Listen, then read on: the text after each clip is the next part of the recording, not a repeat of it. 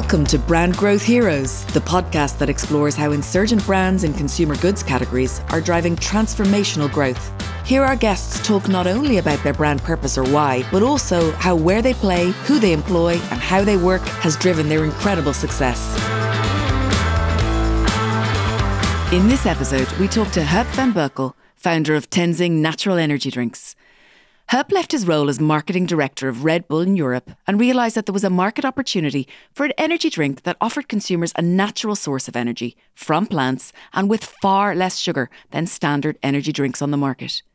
Launched in 2016, Tenzing already turns over more than 6 million in retail sales and recently launched a super TV ad. Tenzing is now the fastest growing energy drink in the entire energy category, behind only Monster and Red Bull. In this episode, you'll hear from Huub what chipping away at growth means to the Tenzing team, how they run the team with a totally flat structure, and you can choose your own boss, and how he doesn't believe that starting with why is enough on its own. Huub van Berkel, welcome to Brand Growth Heroes. How are you doing? I'm very good, thank you very much. It's lovely to see you again, and you just have to show our viewers, because this is being video recorded as well today, it'll go up on YouTube later, show our viewers your view, because I am jealous. It's a lovely sunny day in Amsterdam. Look at that. And is that a canal outside your window? Yeah, exactly. Oh, you're so lucky. I won't pronounce it. No, do, go on, just for the laugh. The Herengracht. Okay, I'm going to try. Herengracht. This is like, it's the Dutch language. It's so strange. So, Huub, you're so welcome. You are here today to talk to us all about Tenzing, which was the first natural energy drink that was launched in the UK market and is now leading in terms of growth in energy drinks, isn't it? Yes, for a couple of years in a row now. So tell us about how you decided to launch Tenzing. You've got a pretty illustrious career in energy drinks. Talk to us a little bit about where you were working before, the opportunity that you saw, and how you decided to go it alone. Yeah, so I was at Red Bull for a long time, for about 8 years. I was head of marketing for Holland, for the UK, and also for Europe for a while. And to be honest, I really enjoyed it. I loved the brand, a lot of great people that work there. But at one point, I left and I thought, I think when you start your own business, you have to kind of you have to think about, like, is there a market for something, right? You have to kind of, that, let's say, that demand in the market is the number one thing. And I really felt that there was a big demand, at least in the future, for something that was, 100% plant-based. That was kind of even before the whole plant, now everything is plant, right? So this was like 5 years ago now. So naturalness was, of course, already starting big, but the whole plant revolution was kind of yet to begin, I feel. So yeah, which is basically, the two main worries around energy drinks have always been, and have only grown over the years. Like, it's, the artificial ingredients in there and the high amounts of sugar. So I thought I'd just tackle those two big issues and say, look, can we launch a plant-based version that has like more than 60% less sugar in there? And then I think that is a product that people will buy into. So that's how it started. So what was it that you were seeing in terms of the consumer need that wasn't being answered by the energy drinks that were in the market when you were still in Red Bull, for example? Talk to us about the opportunity from a consumer perspective. Yeah, so I think it's a very simple concept in that sense, where people worried about the artificial ingredients in energy drinks and the high amounts of sugar. So I think those are the two key topics I wanted to tackle. So it is possible to get that same boost and get that same lift purely from plants, at the same time having like significantly less sugar in there. So that was the main insight behind it. Okay, and I have Tenzing, a beautiful box here that you guys sent me. Thank you so much. And for all of our scaling... Cool.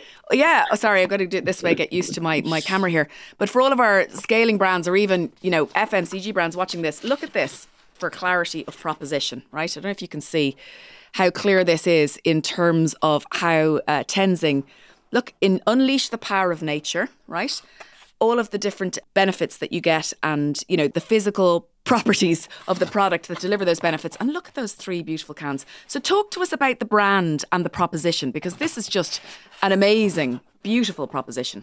Yeah, well, thank you very much. I think so. What was really cool, so one of the other reasons I decided not to kind of work for another big company, or I think that's also a bit of the disadvantage. You see a lot of people that, leave Red Bull because it is a cool company to work for. Yeah.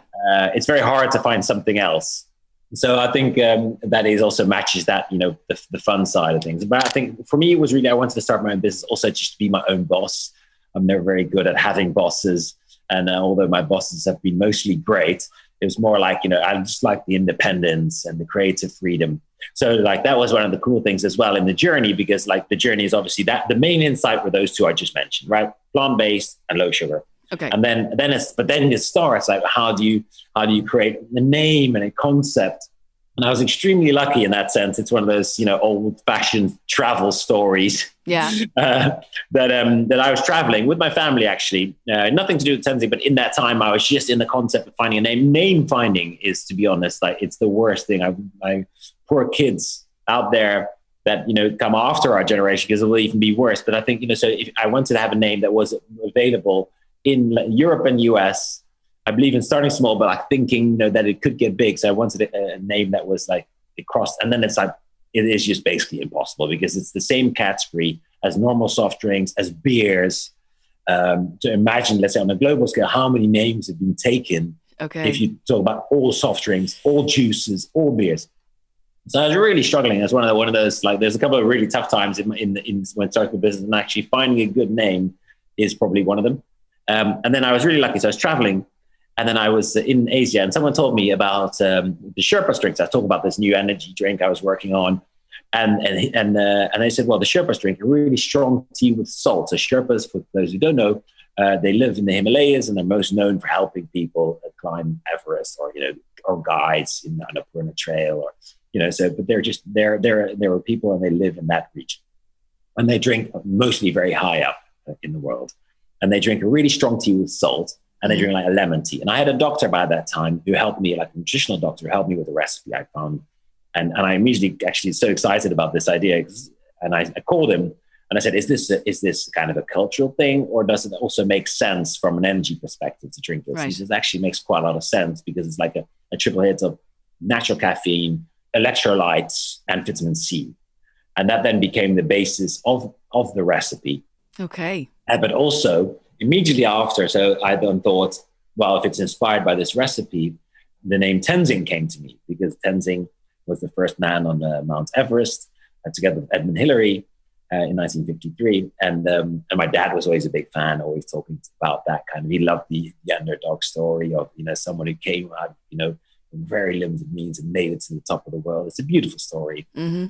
And Zing also means energy. And I thought it's just like, wow, it's just it's a beautiful name. It's meant to be, yeah. It's meant to be. And it was one of those like nearly spiritual moments. I thought, wow, it's just great, because very often, and then, so I also, I had to register it. So I had to like go through like a trademark, one of those trademark thingies. And I asked, do I actually need permission of the Tenzing family? Because obviously Sherpa Tenzing had passed away, in the 70s. So I said, like, he must have family. Do I need the permission? They go, you don't need permission because, Tenzing is a very common name there. It's like if you call your drink John, you don't have to get permission from a famous John. And I said, well, I don't think that's fair because, it was inspired by that name. So I I found the family, contacted them. And my family ended up meeting their whole family. Aww.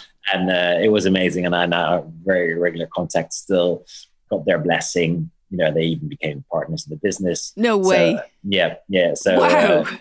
So it's been amazing. That's one of those beautiful, like, and where are they based?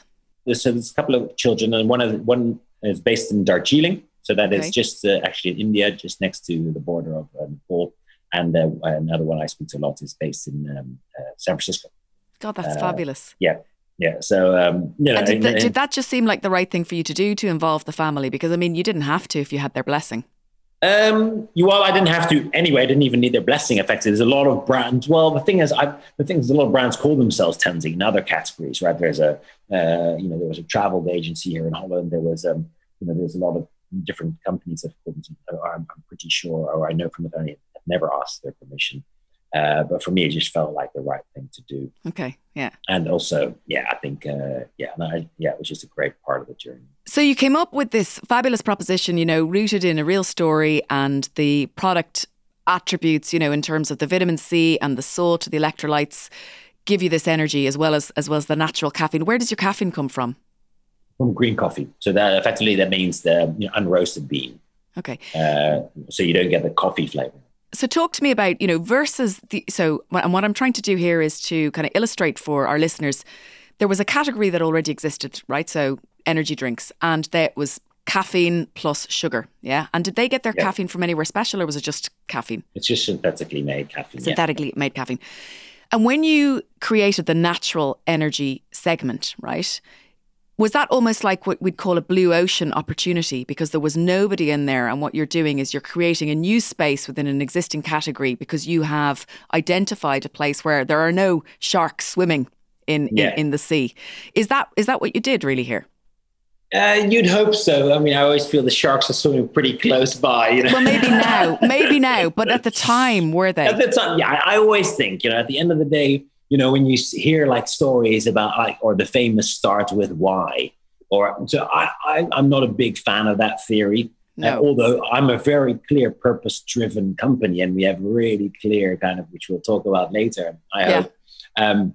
At the same time, I think it starts with what I would tell it. What is that product? It's the product people have to buy. It has to be relevant. It has to, at the end of the day, it has to be this famous old two things: relevant and unique, right? If it's new, but it's not relevant, then it could be new, but what's the use? And if it's extremely relevant, but it's already been done, then you'll probably not succeed. So I think it has to be, people want to, it has to be relevant, and then how do you cater to that relevance, or this is about how do you cater to that need, is then of course the very difficult thing. But I think in the basis it has to be right, and the product has to make sense. So what happened then? Where did you launch at the beginning? And very quickly, what were the phases of growth? Because you've got this wonderful expression when I talked about to you during our prep call about super fast growth and how exciting it is with insurgent brands. And you said, hang on, what we do is we've chipped away at growth. So talk to us about the phases of your growth and what you mean by chipping away at growth. Yes, I've always thought right from the beginning that effectively you've got three different brand, startups, I think, or brands, or like, especially if you think about that's something that's on a shelf somewhere, like that's not digital. But you could probably say it for every brand, and it's not a very scientific analysis, but I've always thought it'd be the case. There's three options right in the beginning. No one buys you, then you're basically screwed. So basically it's on the shelf and no one picks it up. Right. Then you've got on the other end of the category, like it just flies for some reason. Very, very seldom happens. Mm-hmm. And then you've got that big middle category where, some people pick it up, but you'll have to work hard.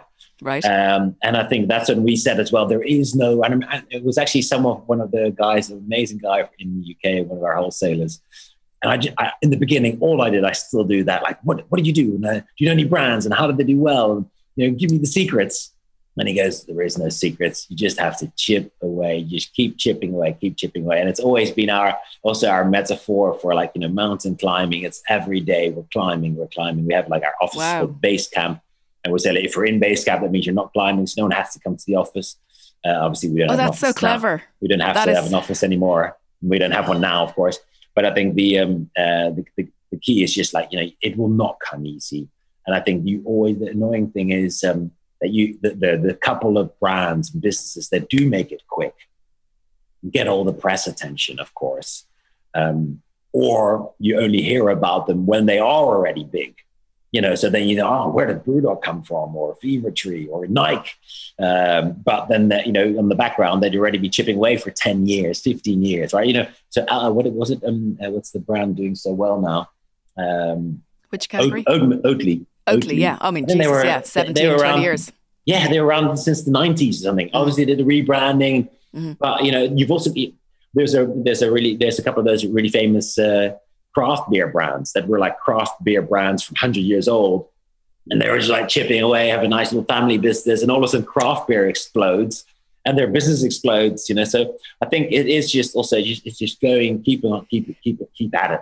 Tell us about Tenzing then. What were the phases of your chipping away at growth? If you had to chunk it into three phases, or however many phases are relevant to your business, what would you describe them as? I think that the first phase is obviously really, really important. So when I remember I started, and the first thing I did was Google mistakes people make when they start their own business. actually did that. I remember sitting behind my desk very well. I was like, I'm going to start now. I actually thought, I'm going to start. I didn't have a name. I had just the two insights that I said about plants and sugar. And I came on this beautiful Harvard Business Review article about going to the market early. Go to the market really, really early. And it's very well known in, let's say, tech startups, right? The lean startup and, trial and fail and try again, and learn in the market, but actually not as much done in, let's say, the physical product space. But I took that to heart, and I just had, like, when I created like my first, kind of blends of different kind of flavors, different kind of fruits and different kind of plants. And there's a lot of different, flavor profiles possible. I had different designs. And I thought, I want to launch Tenzing in kind of the office space, the university space, and kind of, the high end QSR, let's say the Wasabis of the world, and, the pod in London. So I found Google, I went to King's College, and I found someone at Pod. So these were like three. And I thought, I'll just go to them early just to check. And the reason they said it was important, and I totally subscribe to that, it's the best advice I think you can ever get as a startup. You actually test the concept, right? As opposed to asking your parents or your friends. Sure. What did you have in hand? Describe to us what you had in hand when you went. I just had like some bottles with the product, a board with a nail. It looked really bad.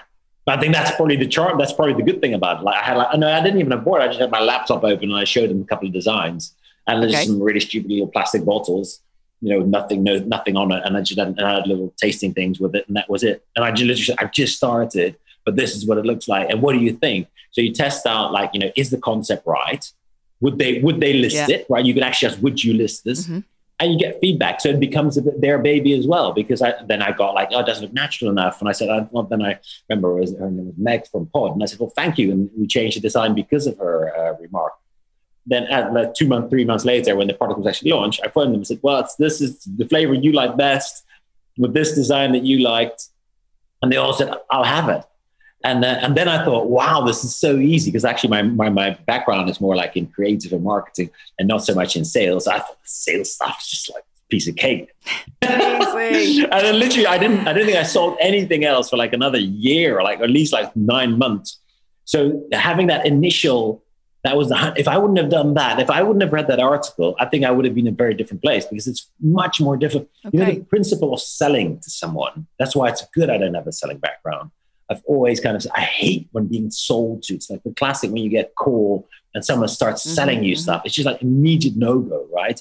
So I wasn't selling it to these people. I was just like asking their genuine opinion. And that's what people like. Yeah. And we still do that to this day. And you were making a human connection with them, right? Yeah. And they were probably thinking, I want to do business with this guy because I like him. Yes. And I remember one of my bosses always saying to me, people do business with people. They do business with people that they like doing business with. And that's why if you're, a senior account manager on a grocery channel and people like you, they're going to be a little bit easier with you on the deals. Exactly. No matter what anyone says. And that's the interesting thing, there is actually benefits of being a small company. Because the thing is, what they teach you at sales school is they teach you always think from their perspective, right? What's in it for them? But at the end of the day, if you're a sales manager for Unilever, the innovation pipeline will already be there. The marketing guys would have said, you have to sell this product to Tesco because it's going to be, our campaign's going live in like 10 weeks. He's with his back against the wall. He has to sell it to them, right? Yeah. And Tesco were like, oh, what's in it for me? And then there'll be money. But for me, I can literally sit down, like, for instance, with Tesco, we have an amazing relationship. Her name's Catherine, and she's the best. And I literally go, I go like, well, what do you want? And what do you want to make? And she came to our office and we showed her some designs. I hate that color. Oh, that could work. And I didn't even know we had one can there still. That's the blackberry, that you have there. This one here. That's beautiful. And she was like, yeah, let's make it into a bigger can, and let's make it this. And we actually created it together, but not I didn't do that because that's what, the sales theory says. And I try to make her believe she created, that's what you did it out of because human connection, and common sense, and it's because I could, and because I can change it, and because she's got great input. So I think that's the big advantage of being small. So bringing you back to the phases then. So for that first year, you had it kind of placed in some key accounts now that we would call them nowadays key accounts, but they were places where you knew people were going to drink this kind of product and you were getting feedback and it was iterative and you were developing it. Then what was the next phase after that? Well, I think the next phase would have been then getting a Tesco listing. So, it was same... Straight to Tesco, independence? No, but I'm talking about big phases, right? Big so phases. We had a lot of other stuff in the meantime. Yeah. But then Tesco was holding this innovation day. I went there and it was actually the same Catherine I remember as well. She just took a sip and she goes, I could drink this. Okay, and I was like, really? And I was like, whoa, I was so happy, high five. Yeah. And again, that would have probably been, it was really cool. And, and we've launched there and so that would be like kind of our next phase.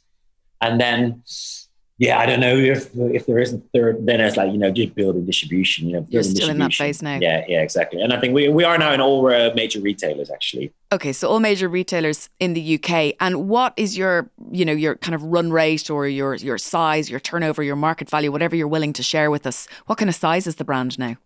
I think in consumer value, again, 2020 is obviously a bit of a strange year. We would have been, I think, hopefully our aim was to be 3 times the size this year. But it'll be roughly this year, probably 5-6 million, amazing. Yeah. And you launched when? 2016. I mean, that's pretty great, right? Yeah. So you say, we're chipping away at growth, but in 4 years... Yeah, it's close to 5 now. So, 5 years. Yeah, but one of them was a very bad year. You're at 5 or 6 million. That's pretty good. It is. In a really difficult category because, having competitors like Red Bull or Monster, right?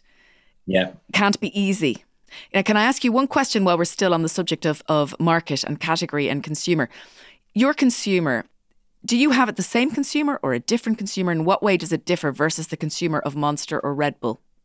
First of all, I'd say it's so hard to determine because it's we sold millions and millions of cans by now. Yeah. But we don't know. It's not like a direct, So it's we don't really know. I think what we really know from, let's say talking to people, we don't do a lot of research as well, to be honest. I think there's a couple of things that we do see if we do so that we are more female skewed. Okay. So I think, which I think also makes a lot of sense that we are because I think, if you think about the classic energy drinks marketing, it's whatever testosterone is double backflips on motorcycles. It's not like something that you're, Yeah, it does not appeal to me, that traditional stuff at all. And this, I have to say, the other thing that this doesn't do, the reason I would drink this and I would not drink other energy drinks is because this doesn't taste like medicine. Yeah, exactly. And I know the other energy drinks want to taste like medicine because from what I understand, people believe that if it tastes a bit medicinal, that it's actually going to be doing something for them. And it's almost become a category norm. Yeah, and there's also another thing. So I remember when I started, and you have to talk. So if going back to, let's say, the product development area, I found the ingredients, all the ingredients. So it's basically partly the recipe that I found, partly, and then also, a big part of science, right? Like I spoke to this guy, I still, work with him. So there's a nutritional doctor who kind of helped me with the, what kind of chemicals, what everything. And then you have to go to, let's say, what they call flavor house. You have to then make it together. You have to all put it together. And I talked to a couple and I said, I want to take about 50 to 60% of the sugar out. And all of them said, what do you want to replace it with? Yeah. And I was like, actually, nothing. I don't want to replace it. And all of them go, but that's not possible. And then you just saw, I think it's changed now already because you now see less sweeter drinks. And they always said it's not commercially viable to have, because everything, and it's really interesting if you look at it, whether it's, and I think it started, back in the day with orange juice and apple juices, they all have 11% sugar. So if you drink an apple juice and orange juice, it has 11% sugar, which is a lot of sugar, right? Look at an innocent. I mean, you shouldn't be drinking that stuff. My nutritional doctor said, it's like you're drinking liquid jam. It's just crammed with sugar and there's no goodies in that sugar. It's just sugar, right? It doesn't matter where that sugar comes from.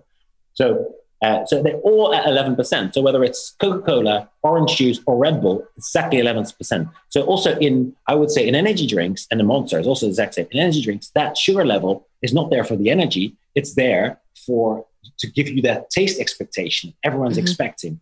And we have 60% less. And when you have when you have a Coke sugar-free, they've made that sugar-free taste like that 11%. So the palate is just kind of tuned to that. And there's so much research that shows that the sugar-free stuff is even worse, because one of the key reasons they say, which are a strong proponent of, is you create that sweet tooth. Yeah. So you're expecting that sweetness, and then if you don't have it, then you'll want more sweetness, because your body's not getting it. So also insulin levels spike. And I think, and we just said, okay, we want people to get used to less sugar. So if you drink this, and that's why it is still a bit polarizing. Some people say, "Oh, it's not sweet enough for me," but some people love it because you don't get that film of sweetness over your teeth. Absolutely. So it's quite a different product from the other energy drinks in the market. So you don't have necessarily a really clear view of who your consumer is and how they differ versus the rest of the market. I would say there's a couple of insights. I would say, first of all, more women buy it because exactly their marketing is very male skewed. Secondly, I would say, a bit more health conscious people. I would say also that I think that is actually quite right, although it's hard to find in that first mover group. So, the people that are open to trying new stuff. Sure. So it's that kind of, I don't know, it's really cheesy to call them trendsetters, but there is that kind of, I do believe there is actually that bit of that curve. Yeah, absolutely. Where people are open to new stuff, open to, then there's the kind of, more fitness related group. I think just the overall health plant-based group. But also what we also find interesting is that it's very much what we call like the lapsed user. So it was people that used to drink energy drinks, let's say at uni, Jaeger bombing, still want that energy. That's really interesting. But have like stopped drinking. They've grown out of it almost. That's really interesting. Exactly. And I think a big group actually is people. There's quite a lot of people out there that don't like coffee. It's not a lot, but I don't know the numbers, but I think that is also a very big group for us. So they don't like coffee, not because they don't want the caffeine or they don't want the uplift. They just don't like the flavor. And they just don't like the effect it has on their, body, which some people have. And I think those people are then, they didn't want a traditional energy drinks because they don't want all that kind of, the artificial high sugars, but they do drink us. That's really interesting. It's a great example actually of how a consumer in a market is never totally different from the middle of the middle consumer of that market, but that it over-indexes perhaps on female, and it over-indexes perhaps on someone who wants lower sugar, and it over-indexes perhaps on someone who's older than they were when they were in the middle of the market. It's a great illustration. It's not the reason why we made it pink, by the way. No, but that's not the only pink one, because this one exactly. No. Yeah, this one. And I'm really interested, just one last product related question, because then I want to move on to your team culture and how you manage people, because it's just fascinating. But this particular product, right, that just launched, why is the can bigger, and what is plant-based BCAA? Yeah, so BCAA is a branched chain amino acid. So it's an amino acid, which kind of really is it's a very popular ingredient now in the gym space. Oh, okay. So it kind of helps with energy, but also helps with diet and muscle rebuild. So we just saw that going on. There was a couple of BCAA products, but there wasn't any natural energizing drink with plant-based BCAA. So that was something we launched specifically because we're having a huge, we're doing really well in gyms and climbing centers at the moment. And that was just based on kind of demand that people said, I like my BCAA, but I want it from plants. So we found a way to get it from corn. And it's in a bigger, can because people are doing sports. That's kind of the sports focused skew. It's two reasons. Basically, it's like the BCAA, funny enough, the way we source it, it's extremely expensive. So we also thought from an easy point of view, is like we didn't want the same size can that was then more expensive, and people understanding why. Yeah. That's one reason. And the other reason is just like, it's in that gym space. People want a bit more energy. There is also, relatively more caffeine in there, or the same amount of caffeine because it's bigger, there's more. So it's just a bigger hit. Okay. So it's basically, if you really need to go all in, that's your product. And that's a really nice example actually of price framing. And we cover this sometimes in some of the courses I do online, but it's about how the shopper and the consumer make a decision within a frame. So you've got, if you had your more expensive can exactly the same size as the original can, it would look really expensive. But if you mess with the frame, and I'm not saying that you're doing this to manipulate consumers in any way, but often if you change the size or change the weight or change how it looks, then you can play with the price as well. It's a nice tip for scaling brands out there.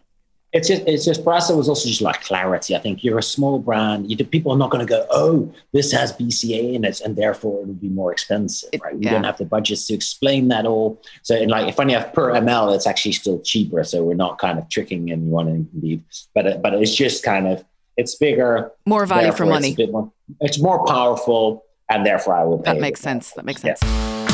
If you've enjoyed this podcast so far, then please do share it on social media and take a minute or two to write a review on iTunes. It would make a big difference in allowing us to interview even more super guests with great advice that can transform how you do business. Okay, so something I'm really excited to talk to you about and share with all of our listeners. Talk to us about how you do people and culture, because there's a number of different things that you do that really, I really enjoyed listening to when we were doing our prep call. Your flat structure, the idea that people choose their own boss or coach, and even that you went as far as choose your own salary. And that didn't necessarily turn out how you wanted it to. Talk us through that.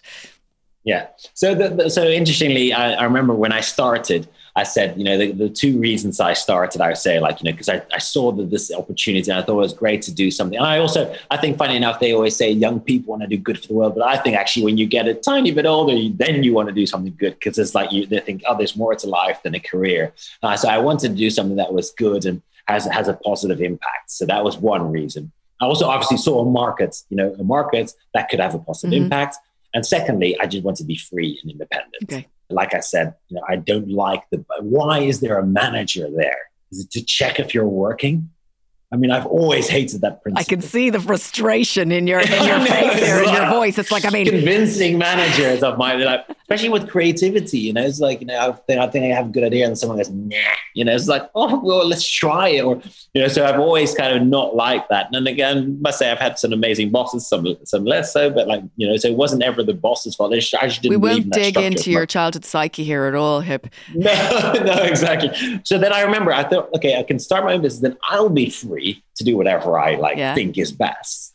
But then, if then my team has to listen to me, then only one person wins. So that was like, how can we create a culture where everyone just decides and everyone is just their own kind of boss and their own leader within their kind of in their field. So that was the basic insight behind. And then we started, and I thought it's really quite nice because it's very difficult. And I read a lot of books about it. And then I went to other companies that are trying the same things. And I think that it's very difficult once you've got a big organization to change that into kind of a flat structure. But we had the perfect kind of playing ground, because in the beginning it was just me, and then we hired someone, and then we took someone else, and slowly one at a time. And now we're 13 people. So how does it work? Talk to us concretely, in concrete terms. What's it like for someone working in your business? Well, it starts off with the inside, in the beginning. It also has to do with the fact that I don't like being managed, but also don't like managing. And managing in the sense of, hey, Fiona, you said you do this. Have you done that already? The answer would be no. It's waste the time. No. Well, it's your fault or whatever. You do it. It's your responsibility, not fault. It's your responsibility. You go, I'm not going to check, right? I think checking on people is just the worst thing, of a waste of time. So, and I think also the more you check, the less independent, the less powerful you become, right? So it's this vicious circle that you get into. So, but then it does, but not, if you have a flat structure, you still have to have a structure of sorts. So that was my first kind of insight. In the beginning, we just let everyone do their thing. And then it's you need some kind of way. How then you decide a salary, for instance? Or how do you make key decisions? So how does it work? So first of all, it starts with, we realized, once we got to a certain size, above 6 or 7, that you do need some kind of structure. So then we said, look, it is good to have a coach in your team who helps you, who develops you, sets your commitment. So we don't talk about targets. We talk about your own commitments. Nice. I really believe in wording as well. I also we never say consumer, for instance. Okay. I don't like the consumer. It's from the principle of they're not put on the search consumer. So it's just they're people, nice. People drink us and like our product. So that's the same with kind of our team. We have coach, and you choose your own coach. So you come in, you choose your own coach. We give you a coach in the beginning, or like a guide in the beginning. And then after 3 or 4 months, you get to choose your own coach. Could be anyone in the business. And you can change them as well if you don't like them after a year. So that hasn't ever happened, but I think what's cool about that. So we had just our latest, person who joined Team Tenzing is Belle, and then she chose Katie. And Katie was actually really thrilled because the first person that she got chosen as a coach, which is really, really, I thought was also such a cool moment. Yeah, it's lovely. Because it's it's not no, now this is your boss. I got chosen, so it's lovely. Actually, it becomes an honor to become So is your coach your boss then? So it's not necessarily your line manager. So if you're marketing, you don't necessarily have a coach who's in marketing. It could be anyone in the business. So I think, within your responsibility, you're responsible. Even you don't have to sign that off with your coach. I mean, there is obviously sign off things, right? So let's say, I'm responsible in the business, at the end of how this creative product will look. Okay. Like if we have a new can design, someone is responsible for that, but I do sign that can design. Or the TV ad, your amazing TV ad. Yeah, so the TV ad, I would work together with that because that's something I like to do. So everyone has their responsibility, but there is little sign-off things. There's no big process in place, so it's just logical if those things happen. But I think the main thing is, of course, around, also who coach you, how's your salary? So the salary is then decided. We just actually did we're actually in the middle of it now, yesterday and today. So we also do actually just another thing, which works extremely well. We have speed feedback sessions. Okay. So to make sure you get enough feedback, which you normally get from your boss, you get feedback only 5 minutes, but from everyone in the team. And it's beautiful because I remember it's so difficult, how in the big companies, they have whole courses of how giving feedback. And because we integrated it into our business straight from the beginning, everyone's just very comfortable giving and receiving feedback. Right. You have a 1 to 5. So 1 is could do much more, 2 is could do more. 3. So I even got someone just said, I'm going to give you a 2 on that one yesterday, someone in the team. And in fact, I thought actually that was so special. The fact that they had no problem giving me a 2. Yeah. Right. And how tough that could be to especially if there's a boss type character to just no one even normal bosses don't even get feedback from their, team. Right. It's only sometimes from your peer, or sometimes there's a 360. Or they don't ask for it. No, they don't ask for it. And I think so. It's just so integrated that it always comes. We can always come out very energized. So that's what we do once a quarter, so that you get your feedback and you can, and then based on that, and at the end of the year, you get your on 4 leadership score. So we define leadership within Tenzing as the ability to shape the business, to connect with others, to develop yourself and others, and to deliver on the things that you said you would, and to help other people deliver. So those are the 4 key things. And then you get a score of 1 to 5 from the team. Okay. And then from that score, your salary is then kind of automatically decided. And to be honest, it's a process, right? Because we were just discussing it this morning, and sometimes you go that person actually did quite a lot, but maybe didn't shine through as much, especially now in this Zoom era where you can't see each other that closely. So even that, it's not a perfect system, to be honest. Sure. But I think what I've really enjoyed now in the, because I know a lot of other startups do I never check on my team if they're working, or on the Tenzing team. I don't even want to say my team. I always want to say the Tenzing team. But because we were so independent, we were perfectly set up for this whole Zoom era and lockdown era, because everyone's just at home and everyone's just doing their thing. There's not a second that I don't trust that everyone is and if they don't have a good day and they're not doing one thing per day, well, that's fine. Talk to us about how, when you decided to let everybody set their own salary, how did that go? Yeah, it was based on a wrong psychological principle. I realized looking back, it was quite tough for me because it was one of those existential crisis moments where I thought, last year we thought, just everyone decide their own salary. And we said up front, this is the pot that we have. Mm-hmm. So that pot is then decided based on inflation, based on how we did as a business, based on our cash flow. Mm-hmm. And we said, this is the pot, and then everyone can decide. But that didn't work at all, because I don't think from a psychological perspective, you're not going to say, well, I did amazing, but Harry over there, he deserves more than I do. So I will just then take a hit knowing that he will then get more, It just didn't work. And I read too little about it as well. So it's about aversion to loss, isn't it? Yeah. So that kind of just didn't work. And I think, that backfired. But still, I just, kudos that you tried it. I think it's brilliant. Yeah. And you came up with a solution that is working now. That is brilliant. Yeah. No, I mean, it sounds like you've got a wonderful structure, wonderful culture. And, I have to say, I would have loved to have had a boss like you in my lifetime when I was in company, because really, I don't think I've ever had a boss who has asked me for feedback in a genuine manner when, they weren't actually forced to by the appraisal system, that bit at the end. Now, can you give me feedback? Or a 360 that was issued by HR. Yeah. Or they might have said, well, is there anything I can do better? But do they really want to hear? Not sure they did. Yeah. So it sounds like you do really want to hear, and I think that's wonderful. The last thing I wanted to go through, because I know that you've got a sharp stop soon. During our prep call, we spent a lot of time and having a bit of fun realising that we both get incredibly frustrated with some of the marketing management and big marketing myths that are peddled out there by big names such as Mark Ritson or Simon Sinek, who you mentioned at the beginning. Are you happy to share some of our debunking some of these myths together now to our listeners and tell us about the ones that really frustrate you? Yeah, there's a couple. So funny enough, I always think, so it's very difficult to, never listen to advice, really. I think because most of these, I think people forget that, I'm not saying anything detrimental about them, but, these people have their own businesses and their own products that they have to sell.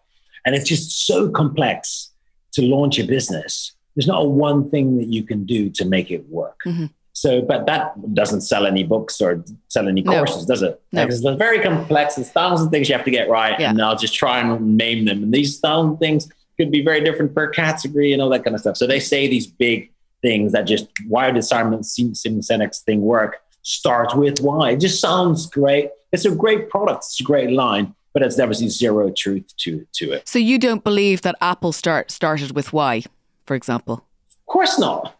So I think he says that in his talk. Yeah. He said, Apple didn't ask themselves how to create a great product. They said, we want to change the world. We want to and that's not true. That change the world tagline China Day came up with that. And I heard Steve Jobs, there's like a whole stories online. He hated the line. Yeah.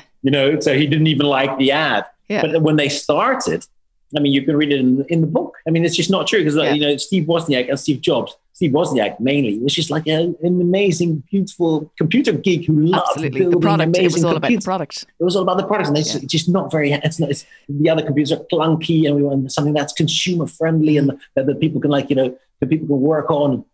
That's what they said. That's literally what they said. They didn't start with, they didn't say, okay, how can we change the world for the better?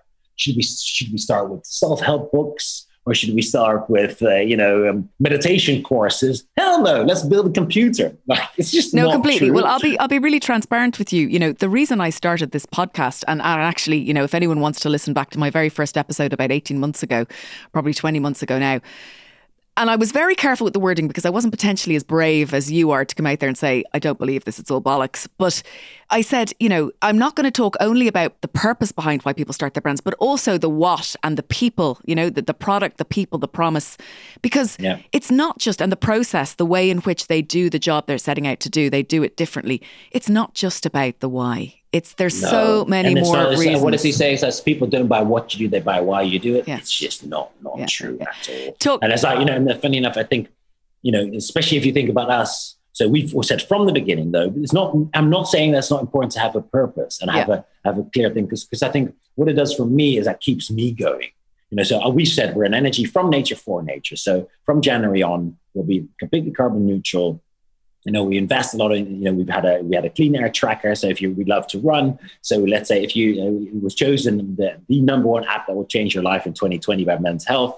It's an app that you work on through Strava. You run through London and you see how clean the air is. So you can map the cleanest air. So we're trying to do those kind of things that actually help runners dodge pollution. And we're not doing any footprint ourselves. But do people buy us for that reason? I don't think so. No. I think people buy us because they need an uplift. Don't feel like all the sugar or all the artificials. Mm-hmm. This Tenzing can looks quite cool. Let's try it. Yeah, absolutely. not people going to go like, and that's not to say with why on the absolutely, and that's not to say that there aren't products out there, and increasingly so that are started by people because they want to start a product that is going to change the amount of disposable plastic containers for cleaning products, for example, and then they're doing concentrated cleaning products, etc. And it definitely comes from the why, but it's not all successful products that start with why. And I think that's the main message here, isn't it?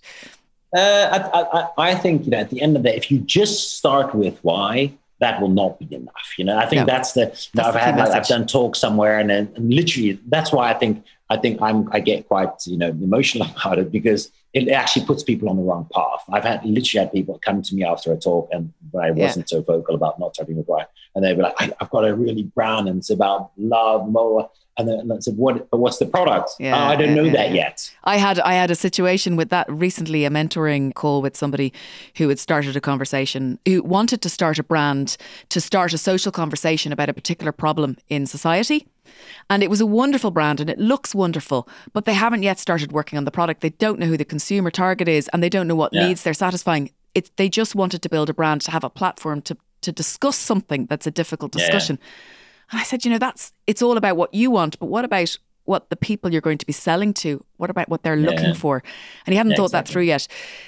Last thing, Mark Ritson always says that only big brands can win, and that loyalty is not important when you're launching a brand. He doesn't say when you're launching a brand, but he says that brand loyalty is not important. Is that on Byron Sharp? Mark Ritson says it as well. Okay. Yeah. What do you believe about those two things? Well, I'm a big Mark Ritson fan. To be honest, I don't know, but I think we're connected on LinkedIn. But I think I love it, like how he talks. I know, it's amazing. How outspoken it is. But just because he's outspoken doesn't mean he's right. Yeah. I think the key element. I remember I was actually doing a talk somewhere, and then someone quoted Mark Ritson and saying, "But yeah, it's really tough for Tenzing because you guys will never get big." Because Mark Ritson says, "If you're small, you'll never get big."